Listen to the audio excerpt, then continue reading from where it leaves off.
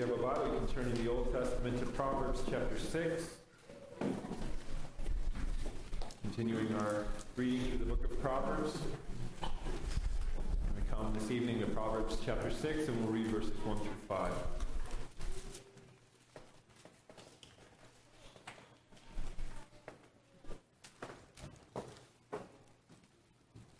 Lend your attention, this is the very word of God. My son, if you have put up security for your neighbor, have given your pledge for a stranger, if you are snared in the words of your mouth, caught in the words of your mouth, then do this, my son, and save yourself. For you have come into the hand of your neighbor. Go, hasten, and plead urgently with your neighbor. Give your eyes no sleep, and your eyelids no slumber. Save yourself like a gazelle from the hand of the hunter, like a bird from the hand of the fowler. Thus far, the reading of God's holy word. I'd like you to join me in prayer as we ask God's blessing upon the reading and the preaching of His word.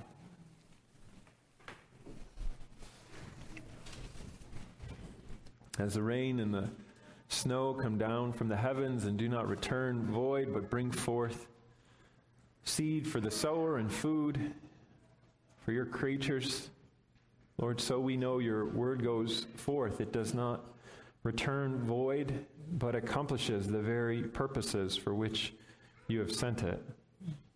And so we ask, Lord, that you would bring about that which you design by the reading and the preaching of your word. We pray that you would convict us of sin, O Lord, that you would open our eyes more and more to the truth of sin, to the lies that we have admitted into our heart, and to turn us from these things unto the Lord Jesus Christ, such that we live in the light of who he is, as the one who is the light, as the one who is the way and the truth. We pray that you would build us up in faith and hope and love as only you can, that you would attend your word with power, and that you would posture our hearts aright to receive it. How wonderful to know that each and every heart here is known perfectly by you, O Lord. And you alone can press your word home onto hearts, and you're pleased to use such weak servants to be instruments in this endeavor. But we know that you are the one, O Lord. In Jesus Christ, by the power of the Spirit, who alone can do these things. So we pray that you would be doing them, for we ask in Christ's name, amen.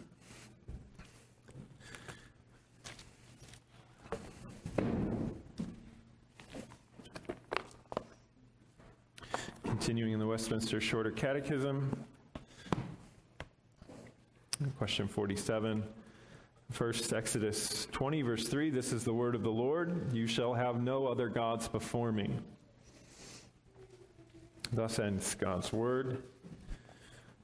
And question 47, what is forbidden in the first commandment? The first commandment forbiddeth the denying or not worshiping and glorifying the true God as God and our God, and the giving of that worship and glory to any other which is due to him alone. Amen. This is the last week in the first commandment, and we're examining here what God forbids us to do. And the commandment itself is set as a prohibition. You shall not have any other gods before me. The question explains that God forbids us denying him, treacherously withholding worship from him, or giving our worship to any other beside him. But I've been struck, and we made the observation last week, that by and large we don't feel any great ache of conviction when we hear this commandment read. Is that fair to say? I can read the commandment, thou shalt have no other gods before me, and most of us will move on and go about our day without giving it much thought. But the fact is, we all break this commandment daily in thought, in word, and indeed. That's the good language of the Heidelberg Catechism. But I suspect on the whole, we're largely unaware of these things. I don't think anyone here is fostering the desire to have other gods. And yet we do. And yet we feel no ache over it. And so there seems to be a disconnect. We said that we break this first commandment last week in ways that are unexpected but seem to follow. So, for instance, we said we break this first commandment when we demand that God give us answers that He has not purposed to give us. We've all done that, haven't we? We begrudge God withholding certain things from us or subjecting us to certain things without the full-bodied explanation that we would demand. And we shake our little fists in His face and we break the first commandment. We said we're all relentlessly guilty of self-love. And perhaps more than anything else, in this way we break God's first commandment. I want to continue this exploration to see these rather mundane and frequent ways in which we break this first commandment of having no other gods, for being forbidden to have other gods. So, Lord willing, we'll consider 4 more ways. First, we violate the first commandment when we use unlawful means to pursue lawful ends. We use unlawful means to pursue lawful ends. To use unlawful means is to pursue a good thing in a sinful way. To set out to obtain something good in a way that God has strictly forbidden. Have you seen the movie 7 Brides for 7 Brothers? Do you know this movie? 3 of you do. That is unbelievable to me. The story goes that these 7 brothers desired to be married. It's a good thing. They wanted the good gift of marriage. And the way they went about obtaining this good thing was by kidnapping 7 women. A bad thing. A sinful way. Now, there's a comedic and a lovely twist about it, but you get the idea. A good thing desired to be married, but taken in an unlawful way. And disaster ensues. Well, why is this a violation of the first commandment? Well, to pursue a good thing in a way that God forbids is to effectively give our worship to another. Our Lord actually makes this connection explicit in His own temptation. Matthew 4, 8 through 9. The devil took Him to a very high mountain and showed Him all the kingdoms of the world and their glory. And He said to Him, "All these I will give to you if you will fall down and worship me." Now just think about this. Jesus is the King. All the kingdoms of the world belonging to Jesus is a good thing. It's an excellent thing. Indeed, it's the thing for which He was sent. But to take them in this way, Christ Jesus says plainly, would have been to give His worship to another. In the simplest of terms, to pursue something in a forbidden way shows that we love and desire that thing over and above God. It says, well, so what if God says not to pursue it in this way? I'm more interested in getting the thing itself than I am in listening to God. But it also shows we don't trust Him, doesn't it? We don't trust Him as our God to give us every good thing in His good and fatherly timing. Because there's another really interesting element to our Lord's temptation in the wilderness. The Christ was promised all kingdoms. That's what Psalm 2 says explicitly. The nations are your inheritance. The ends of the earth are your possession. So what the tempter was really saying is, you don't need to wait upon God. You don't need to submit to Him. You don't need to walk the way of the cross. You can have them now. and without agony. It's constant temptation, isn't it? You can have it now. You can be God. You don't have to submit yourself. You don't have to wait on his timing. You don't have to acknowledge at a basic level that you are not in control, and that your call is to yield obedience unto him. But what happens when we walk this way, when we pursue a good thing in a sinful way? Well, we can ask Abraham and Sarah, can't we? God had promised them a good thing, a son. Consider that, a son, a child. Still, we thrill at the prospect, let alone a barren woman and a man who was advanced in years, having had a child withheld from them all this time, and God promised it. They got tired of waiting, so Sarah takes Hagar. All right, he promised it, let's take it. Let's just take it. Take Hagar, we'll do this ourselves. We don't have to wait on him. What happens? A mess. A mess ensues. Chaos in the home and larger difficulties beyond, as the strife between Israel and the Ishmaelites would be an ongoing dynamic in the story of Israel. A real mess ensues. Well, they got their good thing, the child, but it was no longer just a good thing. It was a part of a new problem. That's what happens when man seeks to engineer in his own way a path to obtain what God has promised to give. And so the tempter continues to corrupt good gifts by tempting us to pursue good things by sinful ways.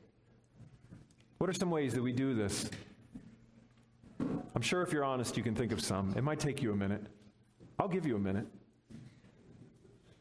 I won't give you the full minute. Maybe you've sold something and were less than honest about its true condition as you sold it. Maybe you've been a little bit dishonest on your taxes, just a smidge.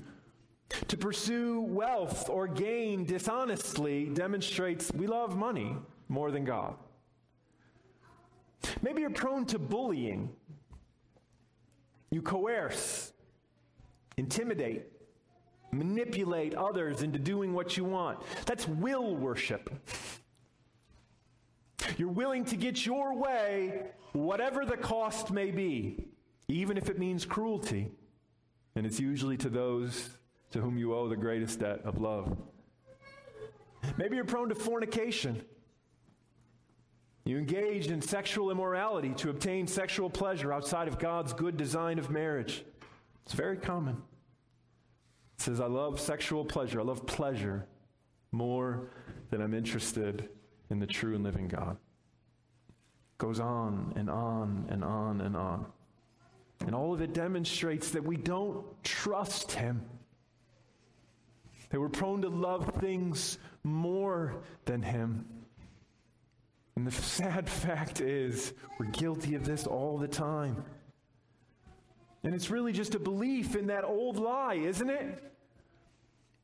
God will always be withholding something wonderful from you.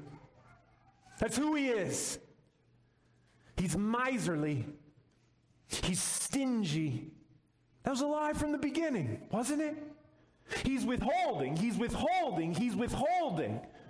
And the only way you're going to get it is by transgressing. You got to take it. You got to make your own way. And that's how you live. We succumb to this pretty consistently. We break the first commandment. Christ didn't. His whole life from the beginning. If you're the Son of God, do this. Son of God, do this. Son of God, do this. There's an easier way. The end of his life, surrounded by mobs of deranged sinners. If you're the Son of God, come down. The last temptation. He persisted. He endured. He yielded himself in perfect worship to his Father, submitting to whatever the Father had designed for him, even though it was a cup that was dreadful beyond description. He received a good thing by walking in the good way, even though that way was through the cross. Marvel at our King. There's another subtler way in which we displaced our trust from the true and living God and thus deny him. So second, we deny our God by trusting in lawful means. By trusting in lawful means. Jeremiah 17:5. Thus says the Lord, cursed is the man who trusts in man and makes flesh his strength, whose heart turns away from the Lord. This was constantly the temptation of Israel. Making these treaties with nations. It was lawful to make treaties. It's perfectly lawful to make treaties, but in times of crises, think about Ahaz, the political turmoil, the chaos that was on his gates. What does Isaiah say to him? Be still. Trust in the Lord your God, and he will deliver you. What does Ahaz say? Nope, now's the time to make a treaty. I don't want to wait on the Lord. I've got Syria and Israel banging down my gates. I got an army that's not going to be able to beat them, so I'll call Assyria. Lawful to make treaties. Sinful to trust in lawful means. It's a very subtle deception that assails our heart, isn't it? To avail ourselves of man is one thing. To trust ourselves to man is another altogether. To avail ourselves of helps is good and right, but to trust in them is sin. Consider David. David killed tens of thousands. David was king over the host of Israel. Victory upon victory attended him. The Lord had trained his hands for war. He had surrounded himself with a host of exceptional warriors, a veritable army of Achilleses. I don't know how to make Achilles plural. Skill, armies, weapons, all lawful for the king of Israel at that time. All means the Lord used to grant David great renown. And what happened? David shifted his trust ever so slightly. Take a census. Mark my vast military might, which is the real source of my power, my success. He had forgotten that it wasn't weapons which killed Goliath. They were of no avail. It was the Lord who had slayed the giant, using a child who had no use for weapons. It's a subtle shift. Do you see it? Do you see it? Do you see it? Do you see it? Do you see it? I'm going to need a nod. It's subtle. It's subtle. But we're all vulnerable to it. The Lord uses means to give us nearly all his gifts. So we are perennially vulnerable to shifting our trust ever so slightly from the Lord to the means. From God the provider to those instruments and secondary causes that he uses to bring about his gifts. We receive food each day for nourishment and strength. But we're called to trust the Lord to make us strong, such that if he removes our bread for a time, we've not lost the true source of our strength. Wasn't that the lesson that Daniel learned? Take away the fat portion. Well, how are we going to thrive? Because your portion is the Lord. Give the lesser portion from the hand of the Lord, and you'll thrive, because he is the source of our confidence.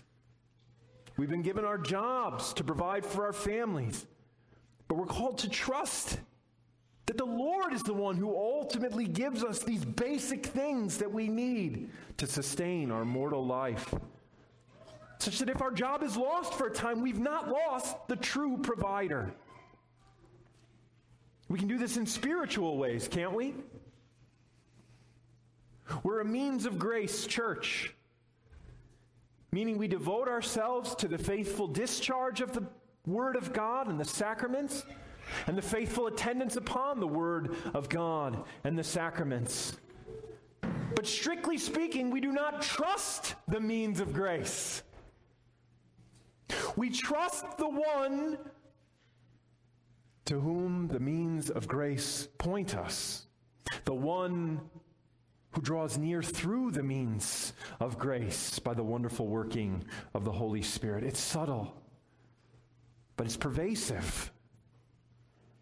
We're relentlessly vulnerable to displace our trust from the true and living God, even to lawful means that he puts at our disposal for the obtaining of good gifts. The only rightful object of trust, the only one who will never fail, is our triune God, Father, Son, and Holy Spirit, and the refuge that he has opened for us, the stronghold that he has opened for us in the Lord Jesus Christ. We can lament our tendency to trust in means. Seasons of anxiety and great destabilization in the face of unemployment. How many sleepless nights have God's people spent worrying over whether or not that next job was going to come? The provider's not going to leave you or forsake you. How much anxiety has there been over threat of famine, broken supply chains? We serve the God who owns the cattle on 1,000 hills. This is what Christ taught. Look at the birds. Look at the lilies. He knows. He sustained his people through famine before. Look, it's all right here. They've gone through it. They survived not because they found bread in Egypt. They survived because they belonged to the true and living God. The first commandment forbids all consorting with and hearkening unto the devil. Leviticus 26. If a person turns to mediums and necromancers, whoring after them, I will set my face against that person and will cut him off from among his people. Interestingly, Paul lists sorcery among the works of the flesh in Galatians 5:19. The works of the flesh, witchcraft, sorcery. I think there's a temptation to think all such things are nonsense. Isn't there? That would be a mistake. The Godly Minister and Charles Williams' War in Heaven. Have you read this novel, Charles Williams' War in Heaven? If you haven't seen Seven Brides for Seven Brothers, I don't even know why I tried with this one, quite frankly. The Godly Minister in War in Heaven puts it well. A skeptic comes to this godly minister and asks him if the rumored occult practices of a neighbor aren't nonsense. He says, it's nonsense, isn't it? And the godly minister replies, of course it's nonsense. But just because it's nonsense doesn't mean it's not real. There's an increasing interest in all things spiritual right now. Have you noticed this? People are very interested in spiritual experiences. It seems like the cultural landscape is ripe for the darkest version of those spiritual experiences to start exploding. We've been steeped in this materialist myth for quite some time. The materialist myth, right? If you can't see it, you can't touch it, you can't weigh it, it's not real. People are spiritual creatures. That's not going to satisfy them. They're going to reject that. They're going to seek out spiritual experiences because they are spiritual creatures. So one tributary into this landscape is a disenchantment with this materialist myth. It just doesn't ring true. But the other dreadful tributary is this overt rejection and repugnance at Orthodox Christianity. You see how these two things converging at the same moment are a recipe for disaster? Man is craving spiritual experiences, but in this moment, he finds repugnant the one safe spiritual experience that there is. Namely, our God in Christ, facilitated by the Holy Spirit. You reject that, but you're seeking out spiritual experiences, you're going to have exactly what we have right now. Renewed interest in New Age practices. That's pagan. That's what the pagans were doing. They were like communing with the trees. Not in like a Narnian sense. In the darkest sense of that. There's an increase of interest in all things spiritual, but spiritual things are dangerous things. Indeed, some of the most dangerous things. The first commandment explicitly forbids all consulting with the devil and spirits. The point is worth making not because I'm afraid that you're consulting spirits, but to raise discernment. See that these things are creeping into cultural practices, presenting themselves as innocuous. But it's really just the age-old penchant for illicit spiritual experiences writ large. We would be disadvantaged if we thought that this was just made-up nonsense. But we'd also be disadvantaged if we did not recall that we belong to the Lord Jesus Christ, who is seated in the heavenly places, to whom all authority in heaven and on earth has been granted, such that in a war that is not against flesh and blood, we are strong in the Lord and in the strength of his might. And it is a strength of which we are in desperate need, because more humbling than our lack of discernment with reference to dark spiritual practices is the frequency with which we hearken unto the devil's suggestions. And that's the fourth and final observation. Acts 5:3, Peter said, Ananias, why has Satan filled your heart to lie to the Holy Spirit and to keep back for yourself part of the proceeds from the land? Do you remember this story? This is an episode in the early life of the church. The church entered into this season of sweetness, joy at the salvation that had dawned, and people were selling their possessions and giving freely of the things of this world to support the needs of the whole body. And one couple does this, but in a treacherous sort of way, in a deceitful sort of way, such that they make everyone think that they're really doing more than they're actually doing. Lying not just to the people, but ultimately to God. Now, likely you don't consort with devils in occult practices, but sadly we do often yield to his temptations. That's the case that Peter puts on display here. Satan has filled your heart to lie to the Holy Spirit. Now, their sin wasn't withholding a portion. Peter makes that plain. He says it was yours. It was yours before you sold it. The proceeds were yours after you sold it. That wasn't the sin. What was the sin? Hypocrisy. I want other people to think I'm better than I really am. I want other people to believe a certain version of myself that I'm projecting, curating, cultivating, perhaps on social media. Not Ananias, but us. It's doubly humbling for us. It's humbling in the first way because it sees that the devil is active in very mundane ways. That's most of his work. When we think of devilry or this war against the devils, we usually think in terms of witchcraft and sorcery.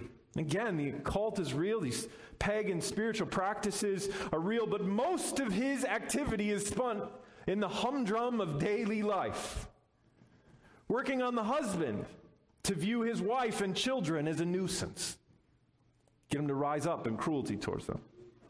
Working on the wife to constantly be belittling the husband, who has no shortage of faults, I assure you, as a husband. working on employees to exploit their employer by not yielding an honest day's work, working on employers to exploit their employees by minimizing their wages and not rendering a fair salary. Churches, by getting people to rise up in pride and seek out the purity of the church by tearing it to the ground. And he laughs and laughs and laughs because we succumb often. Don't we? Don't we? It's doubly humbling for that very reason. Not only is it humbling because he accosts us in these ways relentlessly, but because we succumb to them so frequently. We baptize these tendencies by just saying everybody does it. Everybody shoots these cruel words towards each other. Everybody tears down their wife. Everybody belittles their husband. Everybody hardens their hearts towards one another in the church. And we justify it. And he laughs, and he laughs, and he laughs. It's a violation of the first commandment to succumb to the mundane, humdrum temptations of the devil to get you to baptize your worst tendencies of the flesh as just what everybody does. All our double standards, all our hypocrisy, where does it come from? Sin stirred up by the father of lies. All of our cruelty, all of our contempt towards one another, all of our callousness towards one another, where does it come from? Sin stirred up by the one who is a murderer from the beginning. All the chaos that ensues in the household of God as people rise up in pride, where does it come from? The one who is proud from the beginning, seizing upon tiny, proud hearts, such that households are torn down by dragons. How frequently does he get a foothold in our hearts? You shall have no other gods before me. Is there room to ache a little bit? Is there room to hang our heads in mourning just a little bit? How dreadful our condition would be were we left to ourselves. Is it not so? What sort of households would erupt? What sort of churches would there be? But take heart. We're not left to ourselves. Take heart. For even if he wounds with conviction, he does so only to heal with the balm of the gospel. For those he convicts, he assures of his love, his forgiveness, the boundlessness of grace and mercy opened in the Lord Jesus Christ. Don't shrink back from marking our tendencies to use sinful means, to trust in good means, sinful tendency to heed the devil's promptings. Grieve those tendencies. And take those tendencies and those actions and you lay them at the feet of Christ. You take them and you flee to the one whose blood cleanses sin. The one in whom there is forgiveness and life and hope. Hope that we are not hopelessly tethered to such dark practices. For his blood cleanses from sin's guilt and power. That the one who is the light shines into these dark corners of our hearts, not to lead us into despair, but to cleanse, to make aware. Should we cling to him and walk by not dark spirits, but the Spirit of life, who leads us in putting to death these deeds of the flesh, whatever ill they are, so that we may live. Rejoice that he has ransomed you from slavery unto these sins, such that there is hope, and that he grants light, not to terrify you, but to bring you life. And we can rejoice that the Lord Jesus Christ is the one who walked in this way perfectly, walking the path of righteousness and receiving from his Father the reward of all authority, withstanding the full onslaught of the devil's temptation in the face of unspeakable anguish, agony, and pain, such that he alone knows their full force, and such that he alone is able to help in our temptations. And it's the very thing he assures us of, that he ever lives to make intercession for us, ready to help in time of need. And we know that he is able, for he has withstood it, and he stands with all authority and power. And he says, "Come to me, sinner. I will never cast you aside." Let's pray. Humble us in the light of your word, O Lord. Humble us in the light of our King. Teach us to cling to him, to flee to him. Forgive us, Father. We're so prone to overlook the many permutations of sin in our life. Humble us, Lord, and then draw near to us. And whisper in our ears, the extent of your love, and build us up for your name's sake. For we ask in Christ, amen.